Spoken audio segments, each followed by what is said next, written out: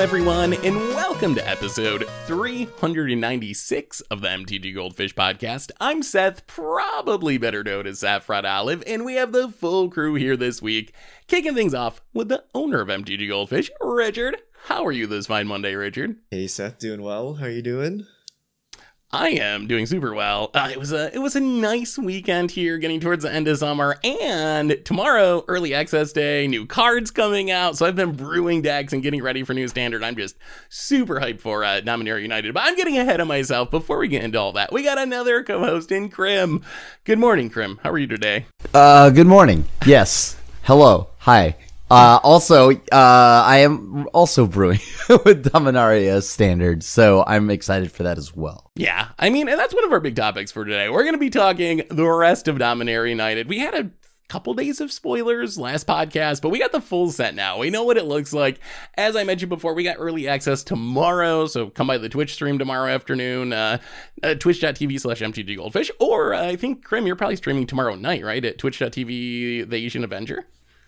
Yes. Yeah, yes, so I am. If you want to see new cards in action, we're going to be doing that. And then we'll have stuff on the YouTube and all that. But for today, we're going to be going over the rest of Dominaria's spoilers. I want to talk a little bit about draft. There was like an interesting question someone posed to Mark Rosewater about draft formats getting solved quickly, which I thought was interesting. And then, of course, answering your fish mail. So that is the overview for today's cast. Before we get into it, a reminder that today's show is brought to you by Card Conduit, the easiest way to sell your Magic cards. And if you're tired of all the hassles that's involved with buy listing your cards, Card Conduit lets you skip them. You don't have to type up your stuff. You don't got to spend time. You don't got to put in all that work. With their curated service, you can send in as many cards as you want with a buy list value of $1 or more and pay just a 5% service fee. And if you want to put in a bit of effort on your end, you can use their sorted service where you list and sort your cards in advance and pay just a 2% fee. And no matter which option you choose, you get a detailed report with the results in a fast payment once your order is processed. And right now, you can even get another 10% off if you head over to cardconduit.com/MTG Goldfish.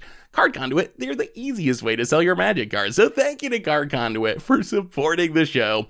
And let's talk some Dominaria United. So we got the full set. We got a bunch of spoilers to talk about, but I got to ask you guys first, now that we've seen the full set, where are we at? Like, did this set meet your expectations, exceed them? Is it disappointing? Now that we have the full picture, what do you think about Dominaria United? Like for standard, strictly speaking, I had to like kind of prepare myself for like the obvious like dial back on power, but I still feel that this set is oddly kind of just a little like, I don't know, it's just okay. I don't know. I thought for it being the new big set after rotation, it hit a little bit more, but it just seems okay. Ooh, Krim, you're the one that's down on this set at the moment. What do you think, Richard? Well, the set starts with Liliana of the Veil. I'm sold. I'm playing standard. I could actually play paper standard if I wanted to, you know? Like, oh, this is great. So this will be the greatest standard you've ever seen. We'll start BGX. Maybe we'll go UBX. I don't know. Maybe we'll go Jund, Abzan. Yeah. It's all about Golgari-based mid-range, I think. There have been some boomer Jund lists for standard floating around in the Goldfish Discord over the last few days. I noticed Modern those conversations. coming back to standard. Like, finally, a place. I mean, I feel like I'm always hyped for new Magic sets, but I really like Dominaria. I love the nostalgia of it. I love just like seeing all these old characters. I'm actually super hyped for the Legendary theme. I know it feels like a Commander thing, and I'm sure it is partly a Commander theme, but I'm hyped for all these like cool legends. There's some cool cards, I think, for Standard that I'm excited to try. And I think the power level is like, I mean, it's not Eldraine or something, but I think that's a good thing. To me, this looks like a pretty high-powered set that should have a big impact on Standard, and I think it's going to do some things in older formats. So I'm super pleased.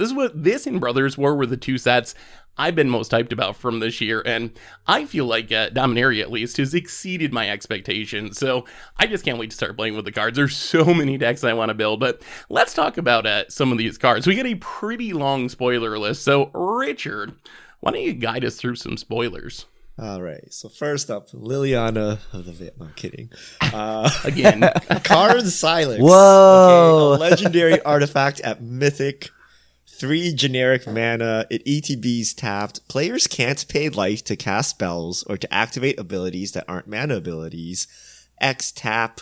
Exile Karn Silex. Destroy each non-land permanent with mana value X or less. Activate only as a sorcery. Ooh, so this one I really wanted on our list today because me and Krim had a little conversation about it in one of our top 10 videos that are going up on the YouTube this week. I know Krim really likes the idea of this card for Modern. I was skeptical, but he started to win me over with his take on it. Richard, I want to know what you think of this card. Like, does Karn Silex have potential in Modern in your opinion? Is there a combo I'm not aware of? Is it this like well, I mean, pay 3 mana and die on the spot? Like, I'm so confused. The closest thing, the closest thing to a combo is probably Karn, being able to like get it from your sideboard, and then after you activate it, it could get it back from exile and do it again. So it does have some like grindy repeatability with Karn. It does come into play tap though, which that is a bit scary. You get a Wrath with suspend 1. Yeah. Does the tax do anything? So you can't fetch? You can't. It shuts down fetch lands. That's it. It shuts down the Yogg combo. Can't cycle. There's Street Wraith. Yeah, I mean, you're dismember. You got to pay full price for, I guess, something like that. But it doesn't stop elementals. It doesn't stop Cascade. So this is 3 mana tap out and die, is it not? Like when you just rather play a normal sweeper. But you can blow up a bunch of stuff. I mean, I feel I've come around to like. I think I would play one of these in my sideboard of my Karn deck. Like, the slowness does scare me a bit, but I think that it's probably good enough to take up a sideboard slot. I like that for 0 mana, it gets rid of all the Urza Saga tokens. Although you do gotta like survive until it untaps. I guess the big concern is there's so much flexible removal. Like I feel like there's gonna be games where you like snag this with Karn, you play this, and while it's still tapped, it just gets like prismatic endinged or Besaged or something, and then you're gonna be a little bit sad. But I still think like I don't know. I think like a slow Pernicious Deeds that you can fetch from your sideboard. That's got to do something, right? What do you think about this one, Krim? I know you're probably the highest out of all of us on this card. I mean, yeah, like I just like it, right? With the like, you know, us going back to Phyrexia and all that too. I have to imagine at some point they just seem to keep dancing around the fact that like there's something along the lines of Phyrexian mana, right? So I'm not like for right now, maybe it's not great in Standard, but I think it's going to eventually be good in Standard. And then, like in Modern, obviously, yeah, shutting down fetches and things that we've already mentioned there. But like, I think that over time, if we are going back to Phyrexia, there's probably gonna be more stuff. I don't know if it's gonna be better than like Modern Horizons 2 or 3 or whatever, but like, at least I think that as long as we return to Phyrexia in some way, shape, or form, it's gonna hate out even more cards as we wait for like the new set. You can just pay mana for their Phyrexia. Like say you had a Git probe, a literal Git probe. You could just pay mana for it, right? Like you just can't pay the life. But that's all the world's difference, right? Like when you think about like how like fast decks try to go off, or at least like kind of like get efficiency on their turns.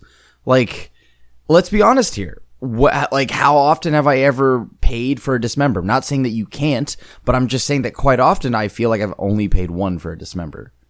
You spent I feel 3 like mana, tapped out, yeah, and you can't do anything until the next turn. And then even if you Karn, you can't kill things like 4 mana value, right? Like it's like 3 mana value or less. Like why don't you just play what's that thing that kills everything like 2 CMC or less and then adds mana?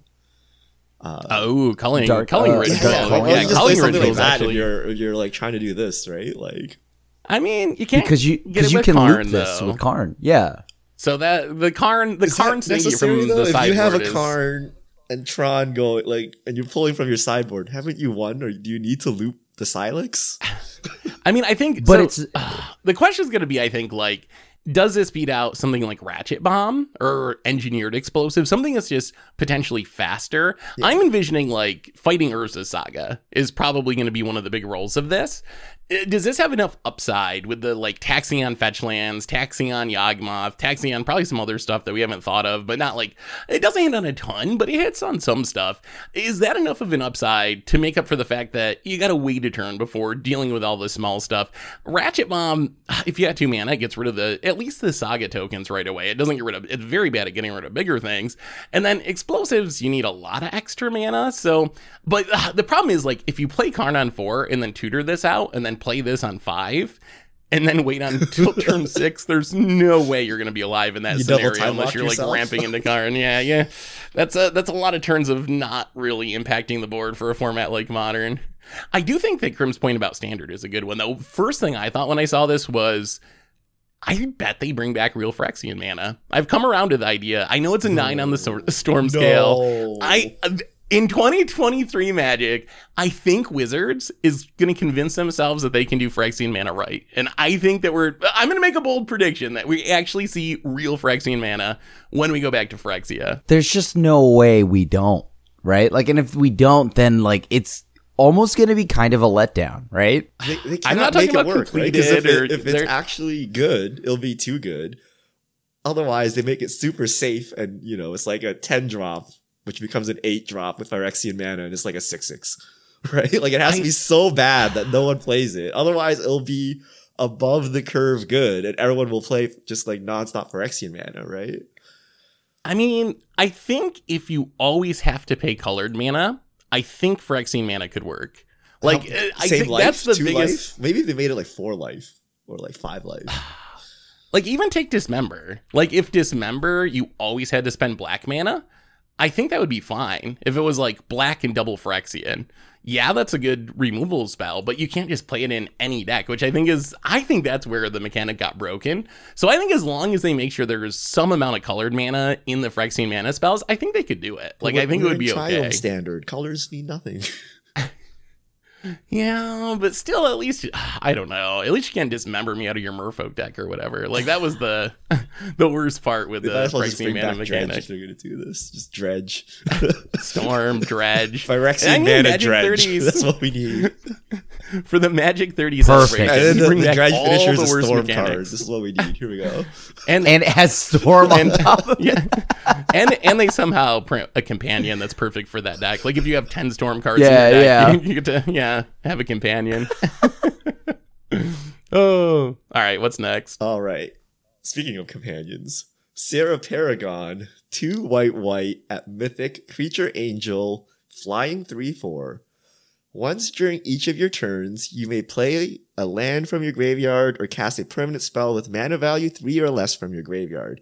If you do, it gains when this permanent is put into the graveyard from the battlefield, exiled it, and you gain 2 life. This card's a house. Mega Lures. This card's a house. Mega Like, Lurus. Yeah, like this card is Megalurus, but you get the land, you get to also, you gain some life, which is exactly what you want for like any kind of angel deck, except for you can't hit it with Coco, but whatever. And yeah, like, I don't know, I think this card is absurdly powerful. I mean, I think this is the best standard card in the set. Like, it's hard for me to see how this card cannot be very strong in standard. Like, Really? we've seen people play Lurus in the main deck. That's a Yeah. legit thing.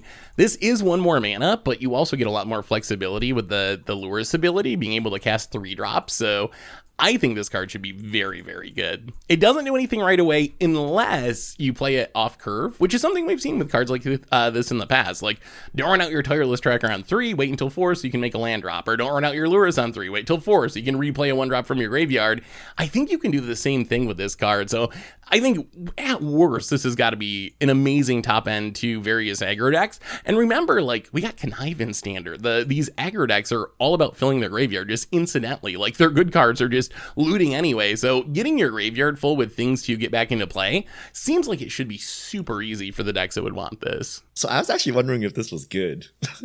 Like, Ooh, I was wondering I don't if people like see What? the Lurus and like, get a little crazy here because like Seth said, you don't play it on 4, right? If you play it on 4, it gets Doombladed. Like you're like, this is the saddest card you've ever seen, right? So you wait until 5 and you need to have a 1 drop or a land. And if you just play this land and it dies, like that's not especially exciting.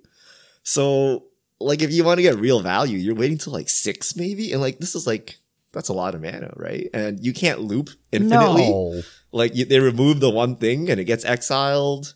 So like, it can be good, but like, I don't think it's the same as Lurus, right? Lurus was a 3 drop. You play it on 4 and play your 1 or 0 drop, right? And I think we've also like gotten used to Modern where there's like a bobble and like they always have the bobble. And once they have the bobble, it's just like free cards every turn. Like, what are you playing for your one I'm drop not here, even- right? Like, is this really that crazy in 2022? I'm not even talking about a bobble. I'm talking about like this is your top end in a white aggro deck or some kind of So are white you based hoping deck, you right? untap with this so then you can play a 3-drop afterwards? Because if you do that, then it's amazing, right? But or are you gonna hold it to try to 2-spell on one turn? I think the thing here is I think we're playing it differently. I'm jamming this into your removal, and I'm jamming 3 other things prior to this, right, on the turns earlier, and I'm gonna try to tax your removal. What if I just play the And Wanderer? if you play, but the thing here is if you play the Wanderer, that's totally fair, right? Like then you've exiled something else of mine, but I'm gonna be able to like. No. What What I mean is, what if you play the Wanderer for your 4-drop slot and you can just keep pumping out tokens into the removal, right? Yeah, you could play both though. I guess that's true. I mean, it's also Wait, I don't. worth mentioning we still got Giada in standard, so which is a very, very powerful card. Yeah. So this can potentially be coming down as a 4/5 on turn 3. Your graveyard probably isn't going to be super full at that point, but I mean 4/5 flyer on turn 3 off Giada. Yeah, that seems like a thing. Wait, so if you untap with this, right, you can go Sarah Paragon into like Extraction Specialist into like something else, right? Like you could just like Yeah, sure. get your whole board in like one shot, right? So yeah, You can it'll be interesting. go off for sure. I mean, yeah. Get your anointed peacekeeper back, and then you get to be annoying with that card. Like, Do we have good 1-drops? Like I wonder. I think it hinges on The 1-drops. A 1-drop. So we got hopeful initiate still, which has been very good even before rotation. We yeah, got the new skeleton in black, so I guess it depends on what colors you're going into. the one that can recur but yeah, itself the- already. The white 1-drops are kind of okay at this. But I was actually very disappointed because I was super hyped for soldiers in standard, and we did not get a soldier 1-drop. There's one like 0 power tapper thing that's like 2 mana to tap something, but there's just like no tribe members in the 1-drop slot, which is a little scary for a aggro tribe. what about the best 2-drop ever, the Spirited Companion?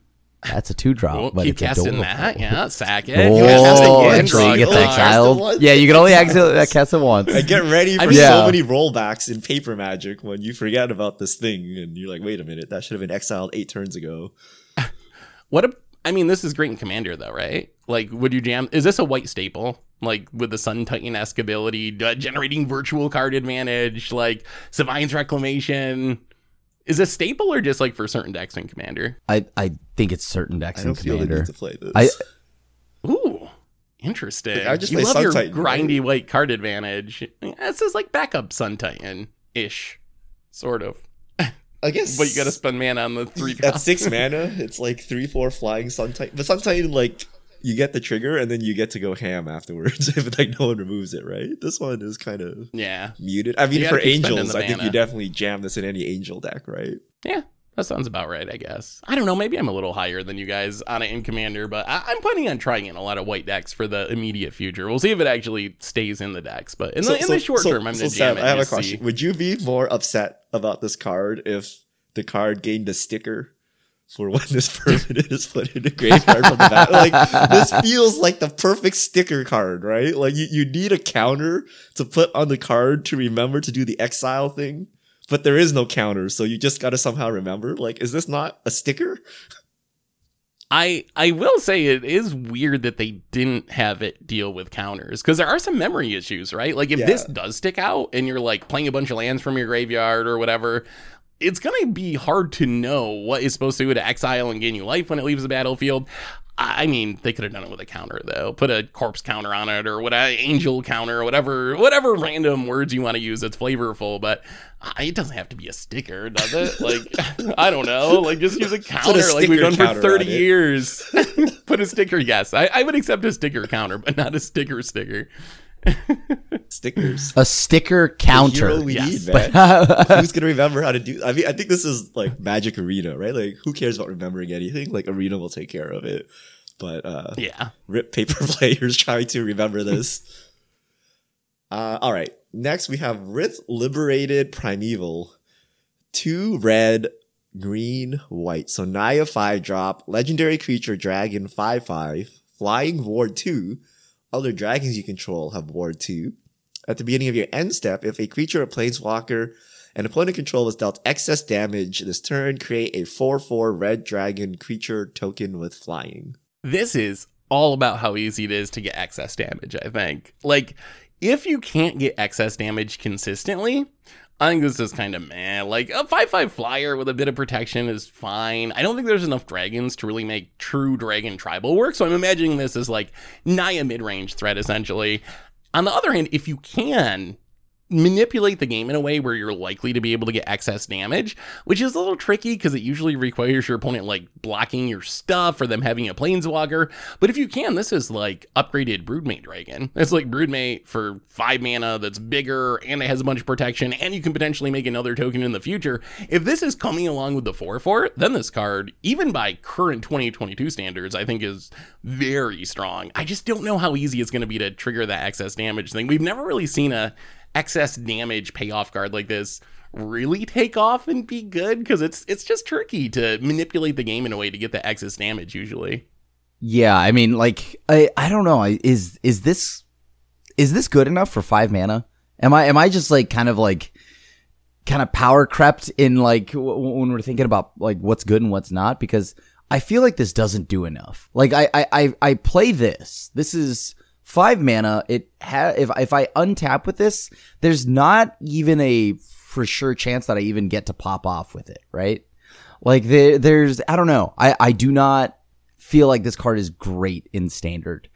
We are talking about standard, right? I mean, yeah. Maybe in commander, but like standard, I don't know. This doesn't like when I see a 5 mana dragon, I feel like it's got to have at least haste. Yeah. I know that's a lot, considering it had flying, ward, and haste, but I assume that it would have that for 5 mana.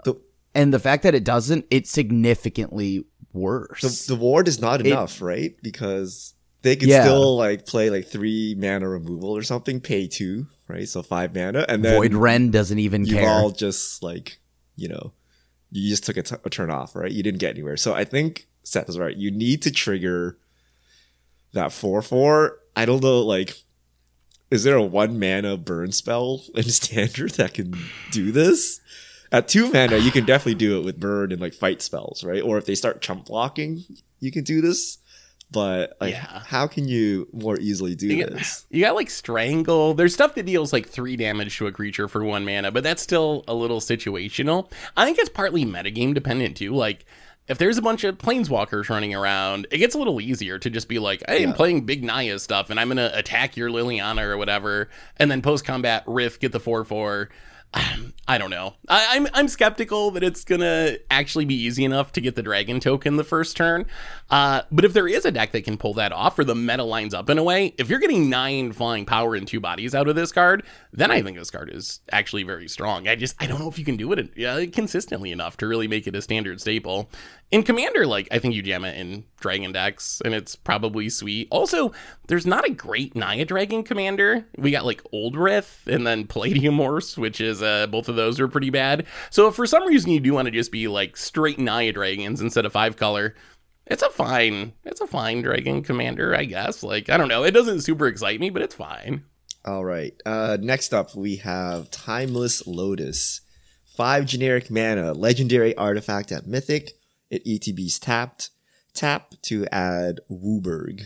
So 1 color of each mana. So 5 mana. So if you want my hot take. Everybody is talking about this card like, oh, with Teferi. And I'm like, no, I don't want to play this with Teferi. Like, I feel like I know, Krim. You don't like doing cool things. Good. It doesn't seem good. It's so good. I think this card's going to be legit in standard. I think there's going to be a deck that can take advantage of the Teferi synergy. That synergy just seems so powerful to me. Like, play Teferi, have it live for 1 turn, which should be practical. Follow up with this, immediately untap it so your Lotus is free. And then the next turn, you're going off. You're casting whatever you want to with your, roughly infinite mana thanks to Teferi untapping this. I think there's going to be a deck built around it. We got enough legendary payoffs. We got enough stuff for 5 colors. We got triomes. How good the deck ends up being, I guess we'll have to see. But I really think someone's going to figure out a way to break Teferi and Lotus in standard. You remember how you just said a little while back that there's so many like versatile answers and all this other stuff? Like, there's just no way, right? I mean, like, okay, I'll gladly eat my words if Teferi pops off. Like, I could see that, like, you know, the Celestis and Teferi. That makes sense because that's only 3 mana, right? Like, I'm not even joking. That's like 3 mana, right? And it gains me life over time. I'm able to like play it in my mid-range decks. I'm able to play it in a control deck. I'm able, you know what I mean? Like, but like, this is 5 mana, and if I don't have the other one, I'm like sitting there with like a super clunky like Gilded Lotus that doesn't even tap the turn it comes down.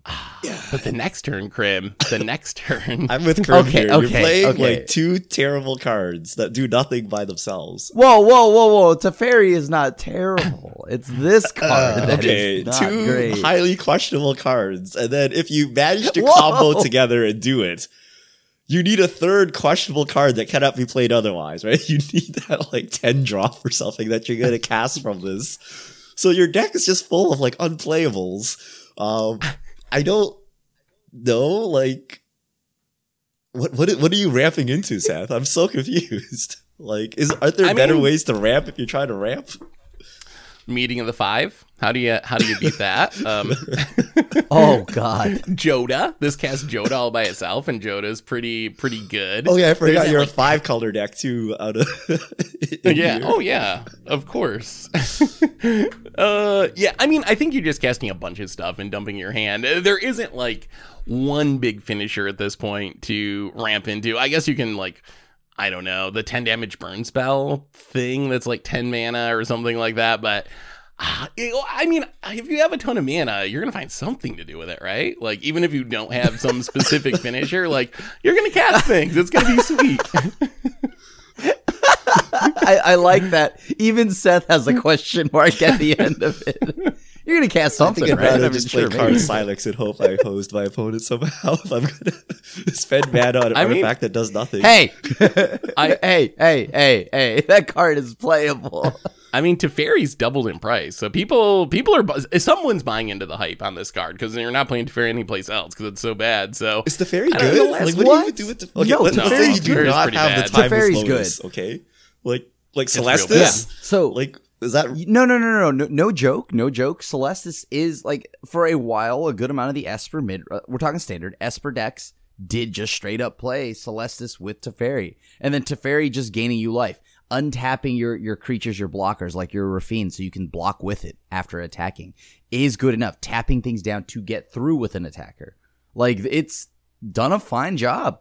It's not like a 4 of. It's not like Hero of Dominaria. It's just kind of like this little role player card that's like maybe a 1 or 2 of. I think I'm going to cut Teferi from my deck because I might activate Wraiths on the opponent's side, give them excess damage accidentally. So I think I'd rather just not go with the Teferi. Okay. Next up, we have Weatherlight Completed. 2 mana, 5/5 legendary vehicle, flying. As long as the Weatherlight Completed has 4 or more Phyresis counters on it, it is a Phyrexian creature in addition to its other types. Whenever a creature you control dies, put a Phyresis counter on it, then draw a card if it has 7 or more. If it doesn't, scry 1. There's no crew cost, so you can't crew this unless enough things die and it becomes a creature. This card really intrigues me. This card, I think, either sees like literally 0 play or it's going to be very strong. I don't think there's any middle ground when it comes to Weatherlight Completed. No crew cost obviously is a challenge. There are ways around it. There's like Aster, a legend in the set that gives your stuff crew 1, or you can turn it on with a Karn or something. But I think really, to me, this is something for sacrifice decks. It doesn't seem that unrealistic to get enough counters to make this good. Like, at its base, when a creature dies, you just scry 1, which isn't bad. And then eventually, you're going to get to the point where you're drawing cards with this, and this is going to be a 5/5 flyer.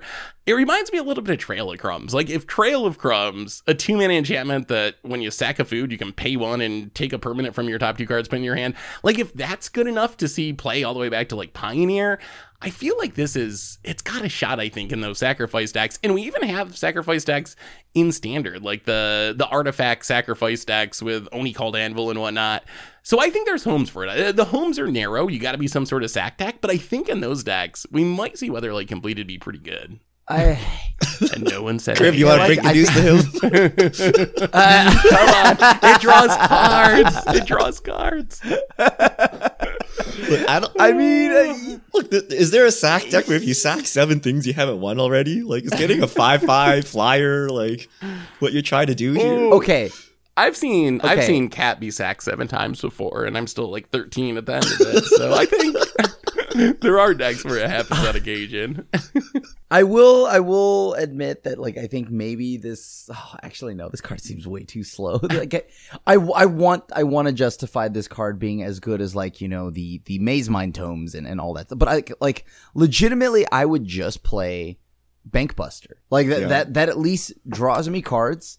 It feels like it could go online a lot faster. Like, do we have an infinite sack outlet right now, or like a free sack outlet? I mean, and a good recursive thing with it. The skeleton. Oh, come on. like that's it. Richard, stop that. Like, that's not enough. Like, I mean, in standard, the Anvil decks are like pretty consistently sacking their constructs or whatever the tokens are that it makes. Okay. So that's probably the closest in standard. I don't think we have there's no Viserys here, a Woe Strider or something. Yeah. Just 0 mana creature, sack my board or whatever. I don't think we have that unless I've missed it. I think there's a couple of bad ones that cost mana that aren't very good, but that would be my main guess for standard. If there's a chance in standard, probably like the Rakdos artifact deck. Yeah, like it's gonna take. I don't know. I don't know if it like necessarily. This feels like it's kind of slow for that deck, but maybe I'm wrong. I feel like eventually it'll get a lot easier to like make this thing live, but for right now, this just feels kind of way too slow. For me, I think it's also. Oh, go ahead. I was gonna say that I think the best bet is Aster. No. But the thing is, this thing is legendary, so you can't even like stack up a bunch of Weatherlights and then like play an Aster and like Alpha Strike and finish them off. Like, but like you crew it somehow without sacking 7 things, right? And you just hit him as a 2-mana 5/5 flying, a Tarmogoyf, if you will. I mean, we actually have a Tarmogoyf, Richard. So maybe I don't know. This might be better than Tarmogoyf. I mean, maybe vehicle decks. Like, that's another way to look at it. Yeah. Just forget about the sacrifice plan and go in vehicle decks, because there are, along with Aster, there's also I can never remember the name of this, a vehicle that when you crew it crews another vehicle for free. It just like turns it on. Mobilizer mech. Mobilizer mech. Yeah. So maybe there's something where you play this and you like crew the mech, and then that crews this and you hit for like 1 million in the air and just wreck people that way. So maybe that could work. 5 damage. Well, it's legendary though. That's what makes it like bad. bad, right? Like you can't even like stack these things up. You can't even loop them away to each other or something, right? I mean, Heart of Kiran's legendary, and that's all like but Heart of Kiran was easy to like turn on and crew, right? Yeah, like it's true. Like that like costed nothing to crew. But it was still a legend that people played 4 of. Like a legendary 2-drop vehicle that saw 4 of play. Yeah. I don't know. But it was that good. It was good, right? Though. It was so yeah. You were happy to get 2 of these, right? I don't know if I'm happy to get 2 like Feudids in my head. Again, like this could just be us being power crept into like thinking, but like I feel like a lot of these cards is also like at a level of the same level, or the reason why I'm like, oh, this set's just okay. You know, like it's not like, oh my god, yes, the new fall or the new set is here after standard. It's just cool. Liliana sick. I think and the funniest Liliana, you see. Yeah. It does. It does. You guys are gonna see. You'll see. Wait until the cards release. Come by my stream tomorrow. I will show you the brokenness. Okay, we're gonna of all see these Teferi cards. into Timeless Lotus, untap Weatherlight complete, sack 7 things. Yeah. Draw a card. Game. Draw a card. Yeah, no, we don't even win. We just that ends with draw a card. Which is a win, technically, yeah. All right. Next, Ivy, Gleeful Spell Thief. Blue and a green, so Simic colors. Krim, your favorite. It's a legendary creature, fairy rogue. What are you gonna do, Krim? Your 2 favorite creature types in Simic. I'm conflicted. You see, green gets everything. It's a 2/1 flyer When a player casts a spell that targets only a single creature other than Ivy, you may copy that spell. The copy targets Ivy. So I don't know if we have the pieces to really make this work in Standard yet. I've been scrounging around, and there's some pump spells, but like the auras that draw a card that you see with like the rune deck, those are all rotating. So there's not a lot to build some sort of like Bogglesy Ivy style deck in Standard. However, I'm curious, what do you think about like slightly older formats? I don't think it's going to make it a modern, but what about like Pioneer or Historic? Those formats where you see the aura style decks, like, is there any argument for playing this alongside your Spirit and Core Spirit Dancers and Sroms and so forth? Because it does something like pretty similar. Like if you have this on the battlefield, you cast your aura targeting your other thing, you get one on here, you draw cards for both of them, you build big threats. Well, so the way that Ivy reads, I don't know, maybe like I wouldn't, mark it against me and my inability to read Magic card, but whenever a player casts a spell that targets only a single creature other than Ivy, right? So you have to have Ivy sit there and then target the other thing. So like if there's nothing else, like they're gonna go up removal, and if they're popping every one of your creatures, Ivy just sits there. Well, Ivy would die. It's a May. It's a May. You only gotta Ivy dies. You only gotta copy the beneficial stuff. It's a May. It's a May. It's a May. So you don't have. Okay. So you don't have to eat a Doomblade or whatever. Yeah. Yeah, correct. But the thing here is, it just Ivy sits there, right? So Ivy has to get the value off of something else, and then Ivy also cares that I don't know, that isn't that a little too situational? Like, I wish Ivy did something if she was the only thing on the board. I mean, it's still a 2/1 flyer. That's a thing. Oh, okay. Wait, how many those enchantments do aren't we bad have starting in Pioneer? So Pioneer is actually probably the weakest because you don't have Core Spirit Dancer. We have Setessan Champion. Is that the only? Yeah, you got Setessan Champion. Yeah. There's no Sethis. You got Srom if you're like specifically in on auras. You would have to be 3 colors. That is like the awkward part. I know what I'm going to do with this card, and I don't know if this is going to be good, but I'm so excited to build this deck, it is ridiculous with Mutate. I'm going to bring back the Simic Mutate deck, because those are actually creature spells that target. So if you mutate, you get to like get token mutate piles going. So I think that, I don't know, the Mutate deck's like super fringe, but I do think this improves the Mutate deck. So I like this card. I think it's a cool card. We'll see if it actually makes it in competitive formats, though. It's a legendary creature again. Yeah, everything's a legend in this set. I've given up on like docking cards for being legendary at this point, because everything is legendary. It matters, so right? Because if you have 2 Ivy Gleeful Spell Thieves, you can't just play them and then trigger each other, right? Like you have a legendary, and then that's that, right? So I think it actually matters in these cases. It does, but like I think you have to dock almost every card in every creature in the set. Like almost every creature in the set's a legend, so they all equally suffer from the legend rule issue. All right, next up, Runvelt Hordemaster, 1 in a red, 1/1 Goblin Warrior at rare. Other goblins you control get +1/+1. When Runvelt Hordemaster or another goblin you control dies, exile the top card of your library. If it's a goblin creature card, you may cast that card until the end of your next turn. These lords are absurd. So good. Yeah, like I don't know if there's gonna be a goblin deck or whatever, but like if there is one, this is in it, right? These lords are awesome. The Merfolk, the Elf one, all of them are so good. Assuming that, I mean, I believe it with going back to Ixalan, I believe the Merfolk one would, but like the Goblin one, I don't know where goblins come in, but once they do, like, great. Yeah, and Standard, the challenge is going to be the lack of other good goblins. New Squeeze, not bad. Fable makes a goblin token, but you don't really have stuff to build a traditional goblin tribal deck. But I think this is staple lord in older formats, like historic goblins, modern goblins, legacy goblins, maybe. Like, the ability is so good. Plus, it's a 2-mana lord, which for goblins in specific makes it unique. Goblins have some decent lords, but they start at 3 mana. So just being 2 mana is an upside. And then if you think about goblins, in most formats, they're Skirk prospecting, sacrificing stuff. The modern one is almost a sack combo deck. So the ability, apart from just being removal protection, is super synergistic with what Goblin Tribes are already trying to do. I think this is the best Goblin Lord that's ever been printed. Worst case, it's the second best behind the 3-mana one that gives everything haste. But this is like, I think this card's so good. Yeah. I think this is a very good Lord. Obviously, the chieftains and whatnot, the siege, whatever, the one that reduces goblins, I think those are just ahead. But like, you know, this is great at 2 mana. Yeah, before Snoop, goblins had like no good 2-drops, I think, right? Mm-hmm. So Yeah. this was a 2-drop Yeah. that's extremely good. It powers up your deck. Does this make modern goblins viable? I don't know. It still dies to Fury.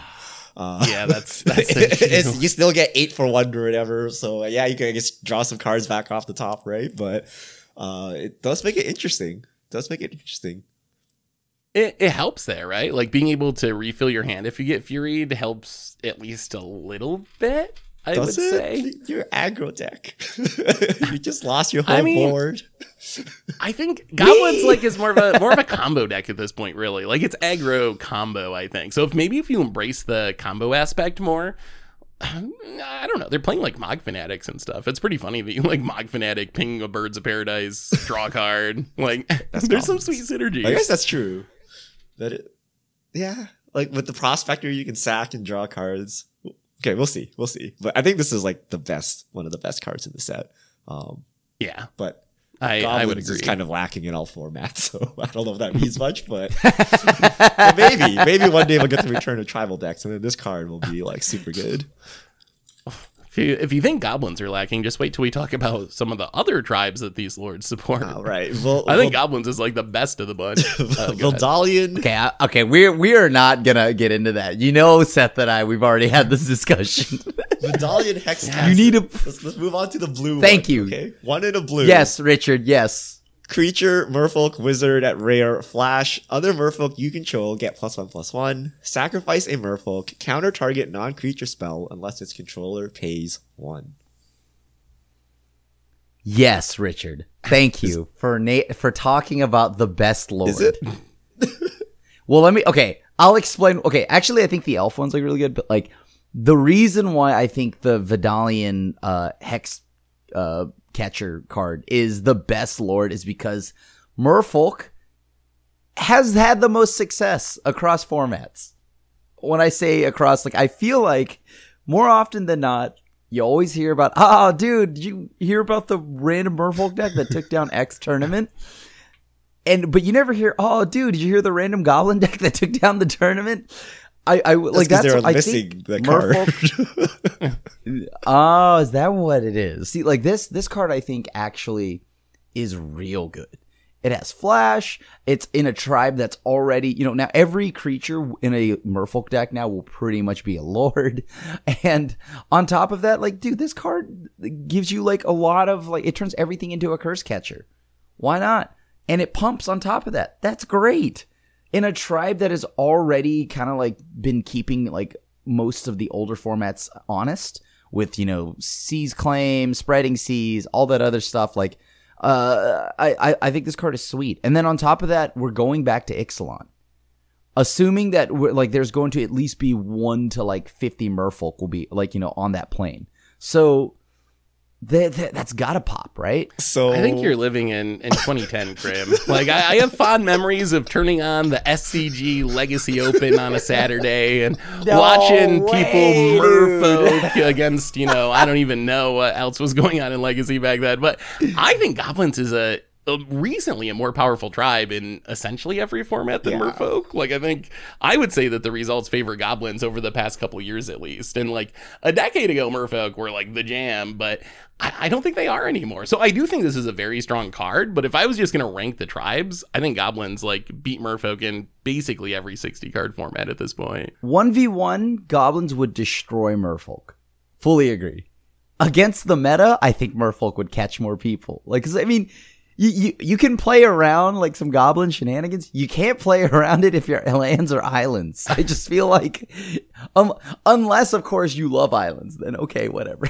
I have to agree with Seth here. I think Merfolk's been irrelevant for a long time, but at least goblins. Goblins has always grinded out people in Legacy, and then we've had Snoop combo, right, in various formats. Like it is a real thing. But so I used to play a lot of Merfolk in Legacy and Modern.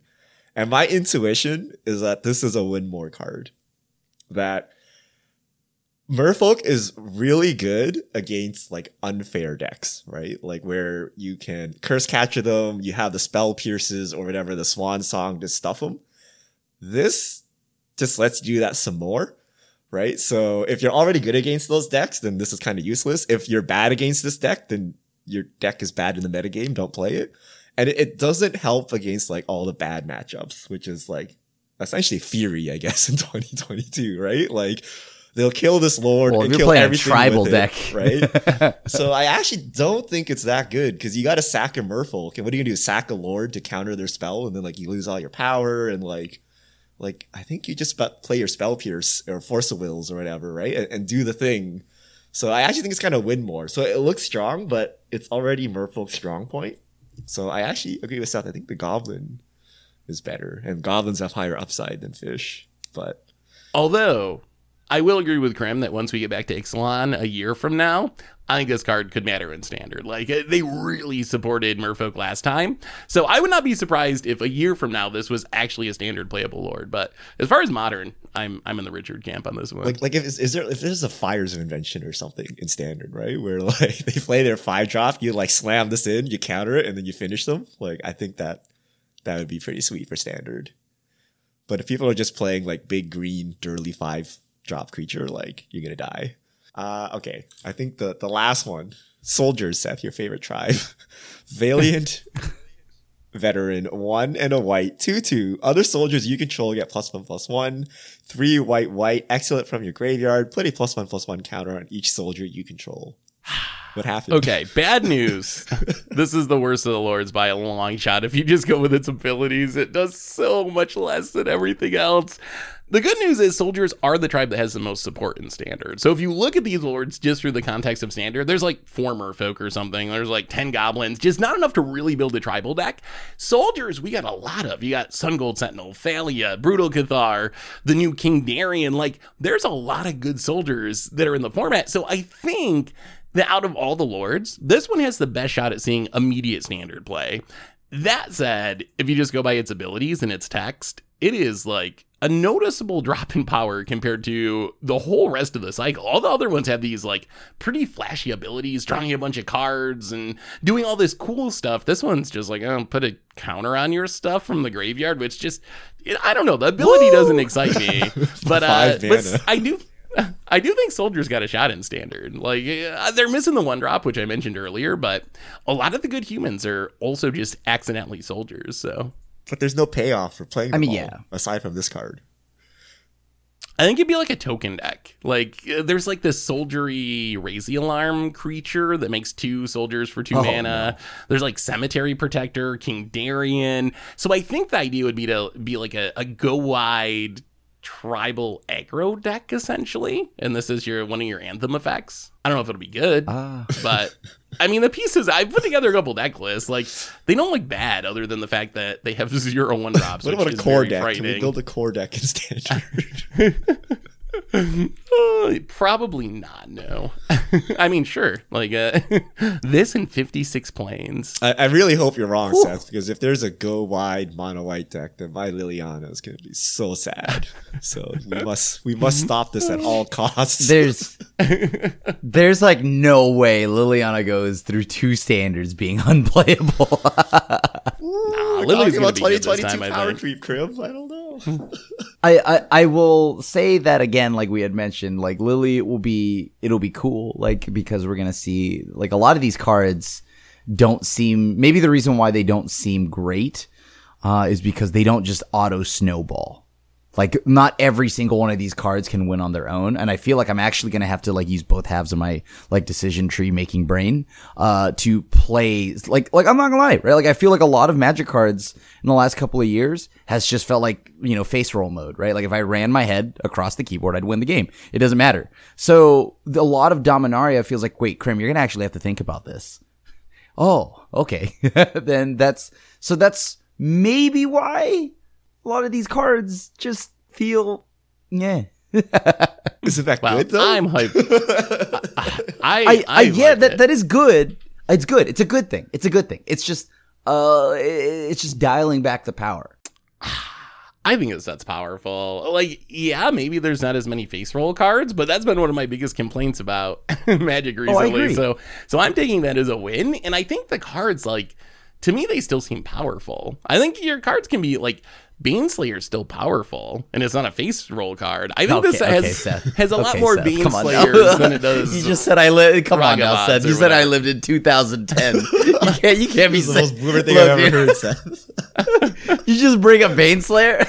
Like, I mean, I'll admit Baneslayer blocks, like, I guess the dragons. So that's kind of Dragons cool. in this deck are shambles. Fade Slayer. Yeah, your Shivan Devastator's in trouble if I get my Baneslayer out, Krim. Good luck with that. It's like very true. That actually is true, though. All right, there's one non-Dominaria topic we got to get to real quick because I think it's an interesting question. So there's a question to Mark Rosewater this week about if he had concerns about Limited being salved because of Arena and sets being released earlier. And they talked about, the person asking the question talked about there being podcasts where, like, a week after set release, the hosts are talking about having done like 50 drafts. So it's just so easy to get in so many games. Plus, just recently, we've seen the proliferation of like limited focus stats sites, like 17 Lands is pretty popular. It's a arena tracking site that focuses on limited and pick orders and all this stuff. So limited has really, really changed as far as the amount of data it has, the amount of games you can play. And Mark Rosewater said that it's a big concern for them, limited being salved. My question to you is, well, first, is it a concern?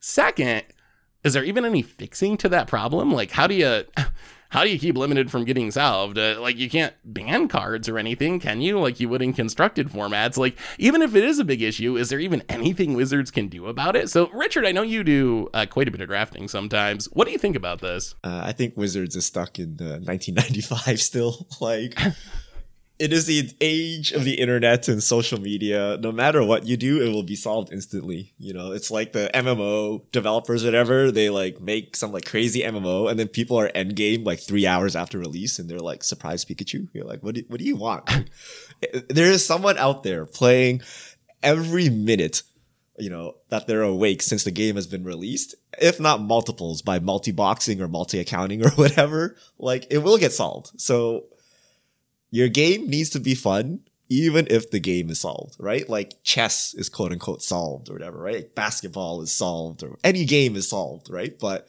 it's still fun to play. So I think Wizards should focus on making the game as fun as possible, even when it's solved, rather than just relying on kind of the newness of it.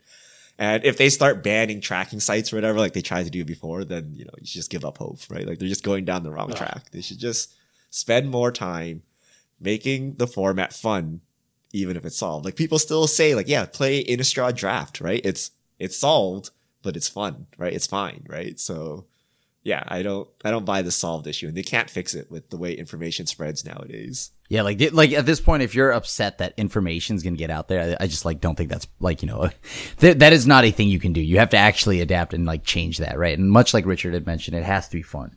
And I don't know. I mean, I did recently play a limited F&M, and so now I'm kind of like a limited expert. No, I'm just kidding. Did you read a primer? Legit, did you? I did not, and I passed a really good card. but I, you know what? It was okay because I didn't draft green, so you know I stayed true. And but like legitimately, the limited format being solved, I don't know. Just like make it fun regardless if it's solved. This is one of the places you can see the drawback of Magic being a paper game, because if it wasn't a paper game, there'd be a lot more options, like the rebalancing thing they did for the Alchemy Limited set where blue was underpowered, so they changed a bunch of cards, which hasn't been super well received, so maybe we wouldn't want to go that direction anyway, but you can't do that because people are drafting in paper and drafting at Pro Tour, so you really just can't have the format shift on Arena or wherever to make it fresh. So I agree too. There's no solving this, so you just got to do what you can, and I think maybe Wizards is, like, we've talked a little bit about complexity creep, cards having a lot more words, having a lot more abilities. Maybe that's a way that you can keep Limited fresh. Like, if cards are more complex and can do more things, maybe that keeps it relevant for a longer amount of time. But yeah, I don't think there's any way around it. And if they go back to like banning sites and data, I'll be so disappointed. Hopefully Wizards has figured out that that's not a good way to handle things. And in their defense, we haven't seen that since Arena tracking became a thing. Like, before Arena, there was definitely a big trend towards Wizards shutting down sites that did too much with data, in their opinion. But I haven't heard anything about that with Arena tracking sites. So hopefully at least that continues. And Wizards is just going to have to find a way to, like Richard said, keep the format fun, even though it's solved. I also wonder, like, how important Limited is. Like, every time we hear about Limited, like, people don't, there's a hardcore group of people that love Limited. I do think it's one of the best formats. But in general, like, it feels like people just play Limited to get cards on Arena, and like they view it as a chore, and they have to grind Limited. And whenever we have Limited Pro Tours and stuff, like, no one cares. So I wonder how important it is. And it's always like the scapegoat answer to like why they got to print bad cards or make something mythic, right? Like, I wonder if they just keep it around for that. Like, do people really care? Like, if they've made a standard set and ignored Limited and just focused on like Commander and Standard or something, like, I wonder if that would come off better. I'm actually curious how important Limited is for Wizards in 2022. I think it's still, like, it's horrible for like Pro Tours and stuff as far as the viewer experience. Like, no one really likes watching Limited, but I think a lot of people enjoy playing Limited. I think Limited has become even more important because of Arena, almost by default, because of how Arena is set up and how the economy works, where like the hack to actually being able to play Constructed is you have to play Limited. So I think that, rightly or wrongly, it is pretty important still. But yeah, I don't know if there's really anything they can do about solving the issue of the format becoming solved too quickly. But I do think it matters. The answer is Alchemy. you rebalance it, right? After a week, you're like, blue's unplayable. Rebalance. New metagame. It would be... Could you imagine how different Magic would be if the Alchemy launch wasn't so butchered? Like, if people actually liked Alchemy and they launched it in a way that didn't make everyone hate, or many people hate the format, like, they'd have so many more options. But now that, like, I don't think you can do that, because the immediate pushback would be so huge and the outcry would be so huge. Even if it was a good idea to, like, halfway through a set's lifespan, rebalance it for Limited in specific, even if that was a good idea, I don't think there's any way they can do it now, because that they butchered the Alchemy launch so much that no one's going to even, like, give that idea the time of day. So I think we're going to see the repercussions of the botched Alchemy launch for quite a while now.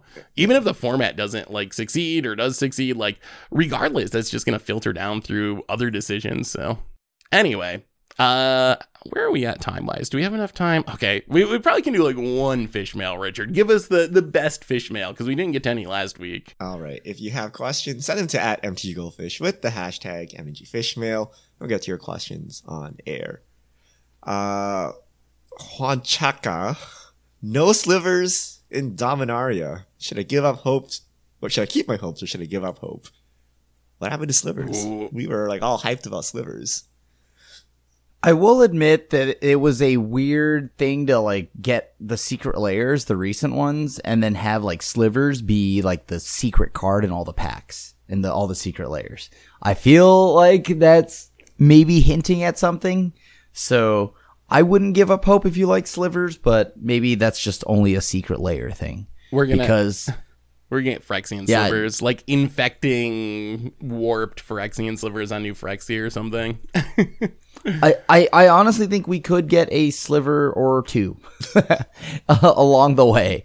But like, I don't know. Like, do you think we'll see a full blown like sliver deck? So, I mean, we'll get slivers again. I think there will be a sliver set again where we will see like a bunch of slivers. I don't know. Last time they were in standard, there wasn't enough to make like a super competitive deck, but you could like kind of build a fun deck if you like the tribe. I think we'll see that again. And like, Mark Rosewater gets asked about it a lot as far as the storm scale thing where he ranks how likely mechanics are to come back. And slivers are like a 3 or something, which is we're most likely going to do it again, probably many times. So even though Dominaria United didn't bring them back, you'll get your slivers eventually. Just got to be a little patient. But I would be shocked if we never saw a set with slivers as a full supported mechanic again. Is Brothers War out? Can we have artifact slivers? I feel like we're like moving away. Like Brothers War doesn't really make sense. The Phyrexian sets don't really make sense. And then Ixalan and Aldrain don't really make sense. So it might be a long slivers for way. years then, right?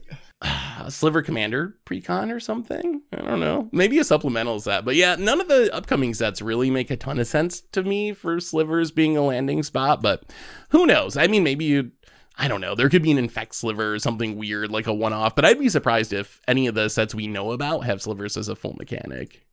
We need full-blown slivers. We need a new legendary sliver as well. So, yeah, maybe in 2 years. But I'm surprised they skipped this. I thought slivers was a fan favorite, and Dominaria didn't really have anything strong going for it, really. So I thought they could just jam it in, right? Like, there's no strong... I guess the strongest team is like Legendary Matters, but I felt like they could just jam in slivers here. But,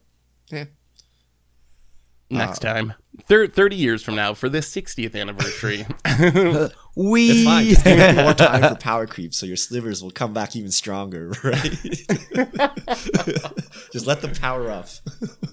All right. So thank you for all the questions. Send them to @MTGGoldfish with the hashtag MTGFishmail, and we'll get to your questions on air. And I believe that brings us to the end of episode 396 of the FTG Goldfish podcast. So Richard Crimp, thanks for hanging out. Thanks to everyone for listening. Thanks to Card Conduit for supporting the show.